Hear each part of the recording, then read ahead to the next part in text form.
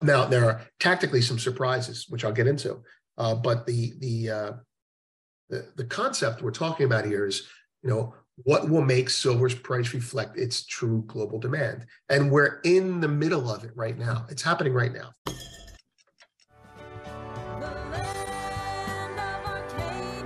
Well, hello there, my friends. Chris Marcus here with you for Arcadia Economics. Hope your week is off to a good start.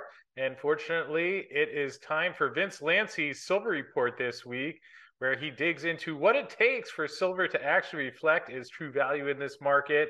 Obviously, we hear of the factors of why silver would theoretically rise in price. And today, Vince is going to dig into what it takes to actually get there. So with that said, here is Vince the Professor Lancey. Today, we'd like to talk about the question that's on the screen there. That's a question that I get asked frequently by stackers. That's not the question I get asked by speculators or futures traders, of which I'm in both camps. The question that futures traders ask is, which way is it going? But stackers and investors or owners or holders, they are more interested in a marketplace that reflects the true supply and demand metrics that underlie the actual commodity itself. So we're going to talk about that today. Before we do that, I want to quickly go through last week's behavior. I'm not putting the screens up today for that, but because it wasn't monumental. In the Commitment of Traders report, the speculative shorts added about 1,890 contracts, and the speculative longs took off about 1,200, 1,300 contracts. And that is consistent with the behavior of the market. The futures were a little bit lower on the week for the 5 days discussed. So there's nothing monumental there. What you want to look for in that is you'd like to see about 3 or 4 weeks of that where the shorts get shorter, speculative shorts. The shorts get shorter, the longs get less long, and the market doesn't really drop too much. So it was weaker for those 5 days, but it wasn't, horrendously weaker. You get that, and then after about a month of that, you'll have a nice little base of rocket fuel to push the market higher if there's another reason. So silver's going up because it's being bought. The shorts will give it a little bit extra momentum. But right now, I wouldn't put too much into it. I will say this though, behaviorally. Gold's getting all the attention, gold's getting all the news right now, and gold had the big performance last week, and silver kind of languished, except for the last 2 days. And that's not unexpected, because when you look at how both metals came off the lows coming in out of November, silver led, as it should do. Silver leads when there's flows into the market. Gold is continuing to be bought now while silver is not. And in the past, this always ends badly. Doesn't have to end badly, but it usually ends badly when people run out of money. But I will say this, what's different now is rarely do I see gold follow silver, as it has, and then overtake it. So on Friday, I said, before gold went up to 1923, 1925, I said on Twitter that at this point, because gold had moved a lot and silver had just kind of stuck around 24, at this point, for the next leg higher in gold, silver has to break away from 24. And a couple hours later, we got lucky. Gold broke away from 19. Gold had broken away from 19 a couple of times, but silver never broke away from 24. So this last time on Friday, when gold broke, silver broke. And so both of those two, if you want to look at the $24 area and $1,900 area as gravitational attractors, as they both pull away from the strike at the same time, then that's a license for silver to lead again. So we want to look for that next week. As long as we're above 24, we'll remain above 24, right?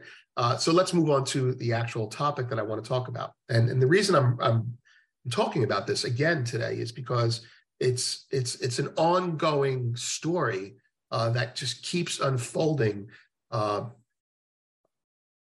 way I think it will. Now, there are tactically some surprises, which I'll get into, but the concept we're talking about here is, what will make silver's price reflect its true global demand? And we're in the middle of it right now. It's happening right now.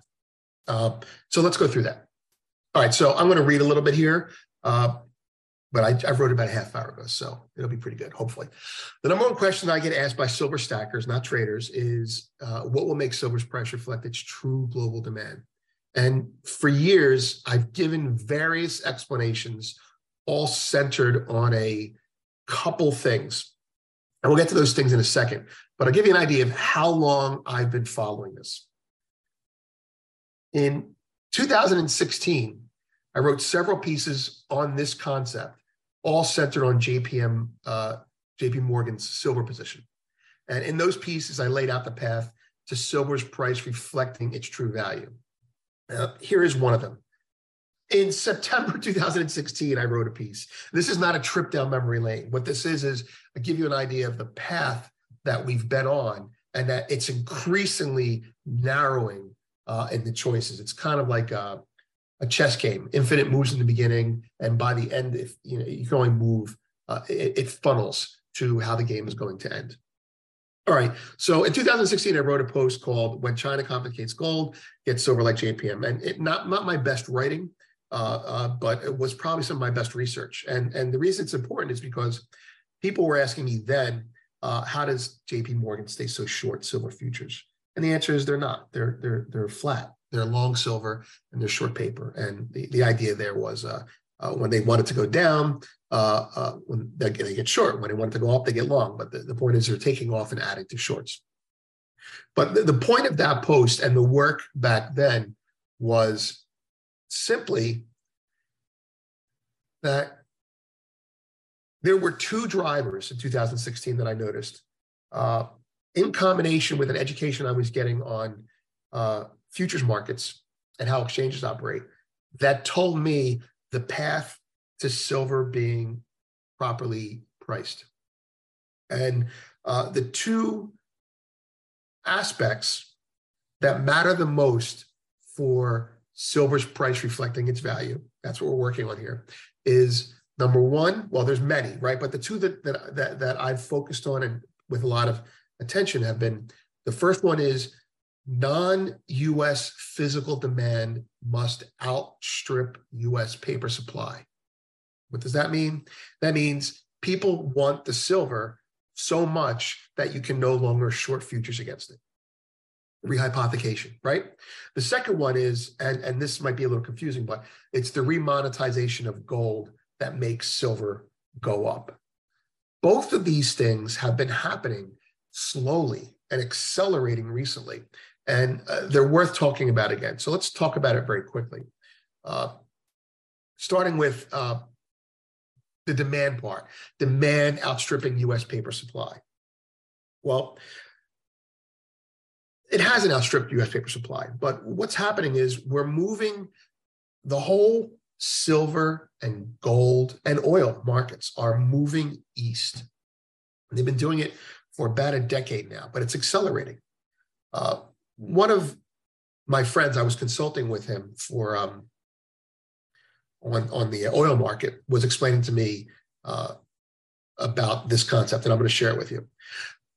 The NYMEX had launched a sour crude contract back in the day, and I was excited. I was like, okay, that's going to be great. It's a bigger contract. There's more of it that trades. It's going to be exciting. And my colleague said to me, he goes, it won't matter. It won't do well. I said, why? It's back then. We're talking about 2012. He said, well, or maybe earlier. The demand for the commodity must be in the region that it trades for the contract, the futures contract, to be successful. And I was like, what the hell does that mean? And then he proceeded to give me an education. Now I'm going to talk about oil here, but think about silver. All right. So the first takeaway is futures exchanges do best when they operate in the region of demand, not supply. So the demand for oil is in the US. The NYMEX exchange is where the demand is. The delivery points for the oil are in the US. There's no demand for oil in Saudi Arabia. That's a supply. The market accommodates the demand. So as a region grows economically, for oil in this case, they need to consume more oil. So if you need to consume more oil, then it gets exported, or maybe US oil or Brent goes to Asia.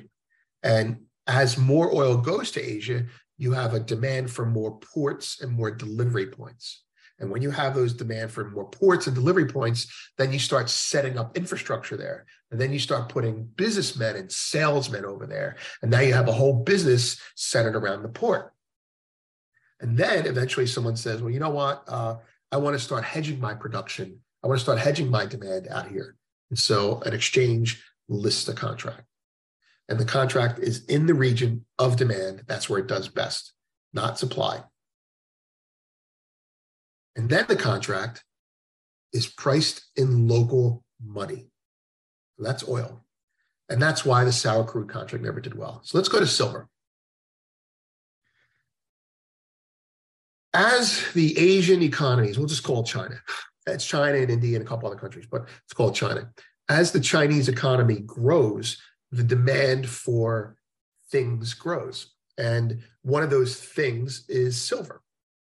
People have more money. You have a growing middle class. People have more money. They want to invest it in assets, and silver is one of them. So what happens? Well, the silver, all the supply of silver is in the US and London, right? That's where the demand was. But now the demand is in the East. So deliveries start getting taken from there and brought to the East. So the money pulls the silver to the region. What happens? Well, you start having vaults built. Banks start building vaults, because vaults are like the equivalent of delivery points for futures exchanges. And the vaults get built out there because I want my silver near me, I want my gold near me, and they put it in a local vault. And then the salesmen move there. JP Morgan opens an operation there. They put bankers there, they put salesmen, and they start meeting clients and taking in their money and putting it in silver. Many things, but silver is what we're talking about here. Then eventually, we're not there yet, but we're almost there. What ends up happening is the locals say, well, you know, I want to buy silver, but I don't want to, take delivery of it. So the Shanghai Exchange or some other exchange creates a contract. Now, first, the contract will be listed in dollars because the dollar is the global money. But eventually, it's going to be listed in the local currency, the yuan, renminbi, however you want to call it. And that's the death of the dollar, but that's another conversation. So as you walk from 2016, when I started paying attention to this, to now, you've seen the demand go east. You've seen the vaults go east. You've seen the futures contracts start to go east. And you've seen the businesses move east. All right. Why is that relevant? Well, the demand will drive the silver to the proper price. The second part of that is the remonetization of gold. Now, it's related to silver directly, not indirectly, but it goes like this. When Grexit and Brexit and the great financial crisis happened, those were signs, and smart people started putting together a plan. And, for example, there were reasons, there are various forces in play now that destroy the flow of physical collateral needed to create futures markets in the West. Okay, Zoltan Pozsar called it crisis of collateral, supply chain issues, mercantilism, Russian sanctions. Put it all together, it means this. It means the world is dividing. There's going to be more than one kind of money used, multipolarity. They don't want to say bipolarity. I guess it's mental illness. But the dollar is no longer there.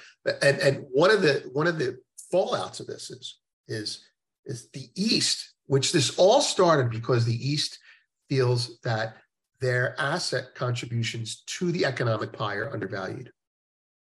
And that would be commodities. So let's use silver, right? If silver's too low in price, then they're going to complain. And in doing so, they're going to hold their own silver off exchange. They're not going to hedge on the US exchange. They're on strike. The commodities are on strike. And when you can't buy, let's say silver, let's say it's silver that's mined in Indonesia, right? You mine silver in Indonesia, it gets delivered to the COMEX, and then 5,000 people are in the middle of it, making money off of it, scaling up operations. So you've got the spot, you've got the delivery, you've got all this, this is your exiters pyramid, guys, right? This is the commodity, the asset creating the actual model, right? So this is what's going on. The East is the bottom, the West is the top. The West financializes, and the East, creates or pulls out of the ground. And the East is really just sick and tired of, in their view, not being paid enough for their contribution to the pie. And so a line gets drawn, and you see less exports to the West. And that kills the futures markets in the West. And when you kill the futures markets in the West, between that and Basel III and Russian sanctions and the Ukraine war, you kill an avenue for investors to put their money in. Did the demand go away? No, it didn't. It's still over there. They need a product to trade it. And so that's what's going to happen. You're going to start seeing more and more demand from the East affect Western prices. Okay, so let me show you this picture here. All right. This is from a post that Zoltan explains it better than I do. A crisis is unfolding, a crisis of commodities. Commodities are collateral, and collateral is money. And this crisis is about the rising allure of outside, meaning Eastern money over inside money. Collateral is the foundation on which the financial system is based. Remember, if there's no spot, there's no futures. If there's no futures, there's no Western deals. If there's no Western deals, because the commodities on strike, then you have to let the price go up to a proper value before you can start doing deals again. The outside collateral is no longer the periphery, right? It's more important. That collateral is a large and grossly undervalued part of the current core's valuations. Put another way, a derivative tail has been wagging the dog. Now that's a little bit all over the place, but let's go through this. Demand has moved east. Gold is getting remonetized as a symptom of the fractured economic globe. How does this make silver go up?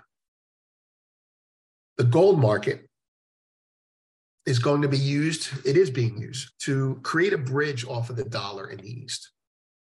And physical gold in a mercantile system is used to back money.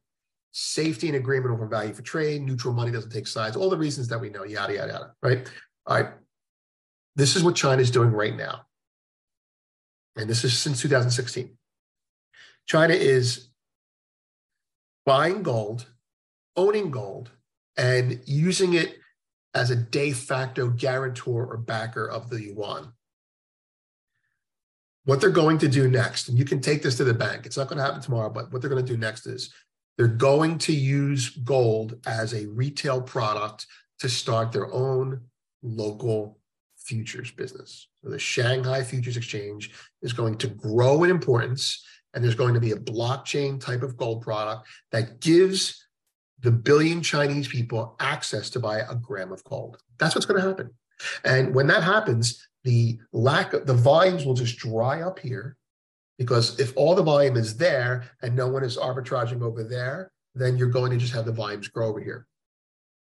They're going to make gold a people's gold. What's that going to do to silver? As the physical attributes of commodities are recognized, their utilitarian value becomes more appreciated. So what does that mean? It means that if the bottom of the exiters pyramid is going to get revalued to be worth more, then what are you valuing it on? We were valuing it on all the futures contracts that trade on silver. There's more futures that trade, it gets depressed, et cetera, et cetera. But what are we going to value it on now? Well, if we're going to value it closer to its organic value, what it does for an economy, how it functions as a store of value, then it's no longer a financial asset, it's a real asset. It's going to be valued closer to its occurrence in nature, right? So there's the notes that I wrote on that. Now we'll get to silver itself.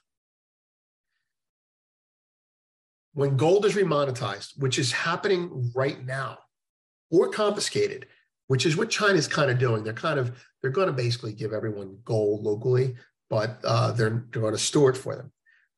It's going to be confiscated and upsold. You need to own silver. Why? Because if the world is revaluing physical assets closer to their true contribution to an economy, with less weight on top of them for rehypothecation and financialization, sucking the value out of them, then you're going to have to value silver in terms of its scarcity to gold.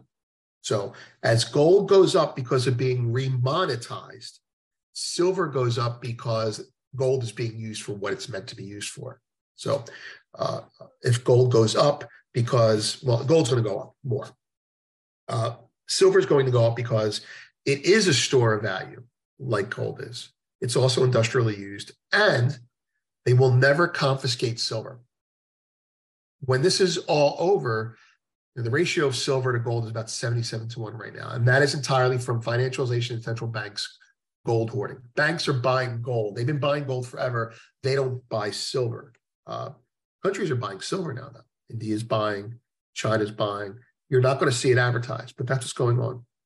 As physical becomes more important, the ratio of natural occurrence does likewise. Many investors in silver believe the ratio should stand at 16-1, primarily because there's 16 times more silver in the Earth's crust than gold. The reality is it's probably going to go at least 30 or 40-1. It's not going to happen tomorrow, but it's going to happen. It's an IPO. Here's what I'm talking about. So between 2016 and 2022, I was like, silver will never be money again. Silver will never be money again. In 2022, in October, kind of changed my mind. And there's a whole story in this. I'll unlock it for everyone. But basically, the return of mercantilism, the BRICS countries go on strike. The BRICS basket, India, China, Russia, are all buying silver to be part of the basket that they use to create their money. So their money will be partially backed by economic assets, oil, which is, these are hard assets to value, but you have to have them. Russia has to have it. They have to have it, though. If you have it, it's going to go into the new BRICS coin, for lack of a better word. So it's going to be a big part of that.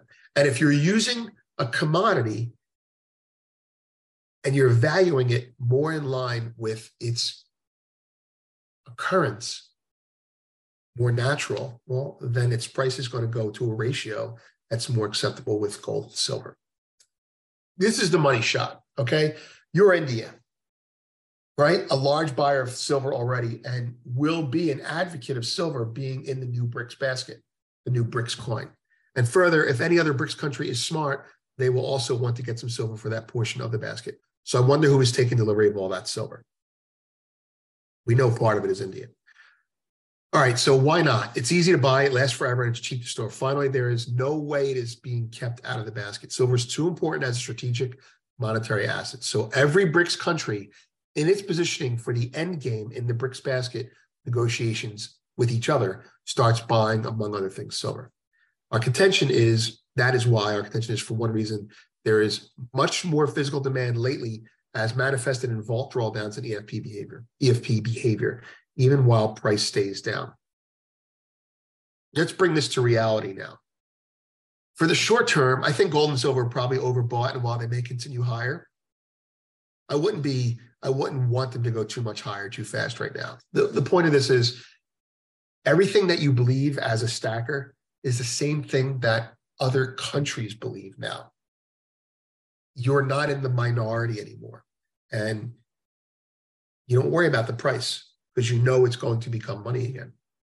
That's basically it.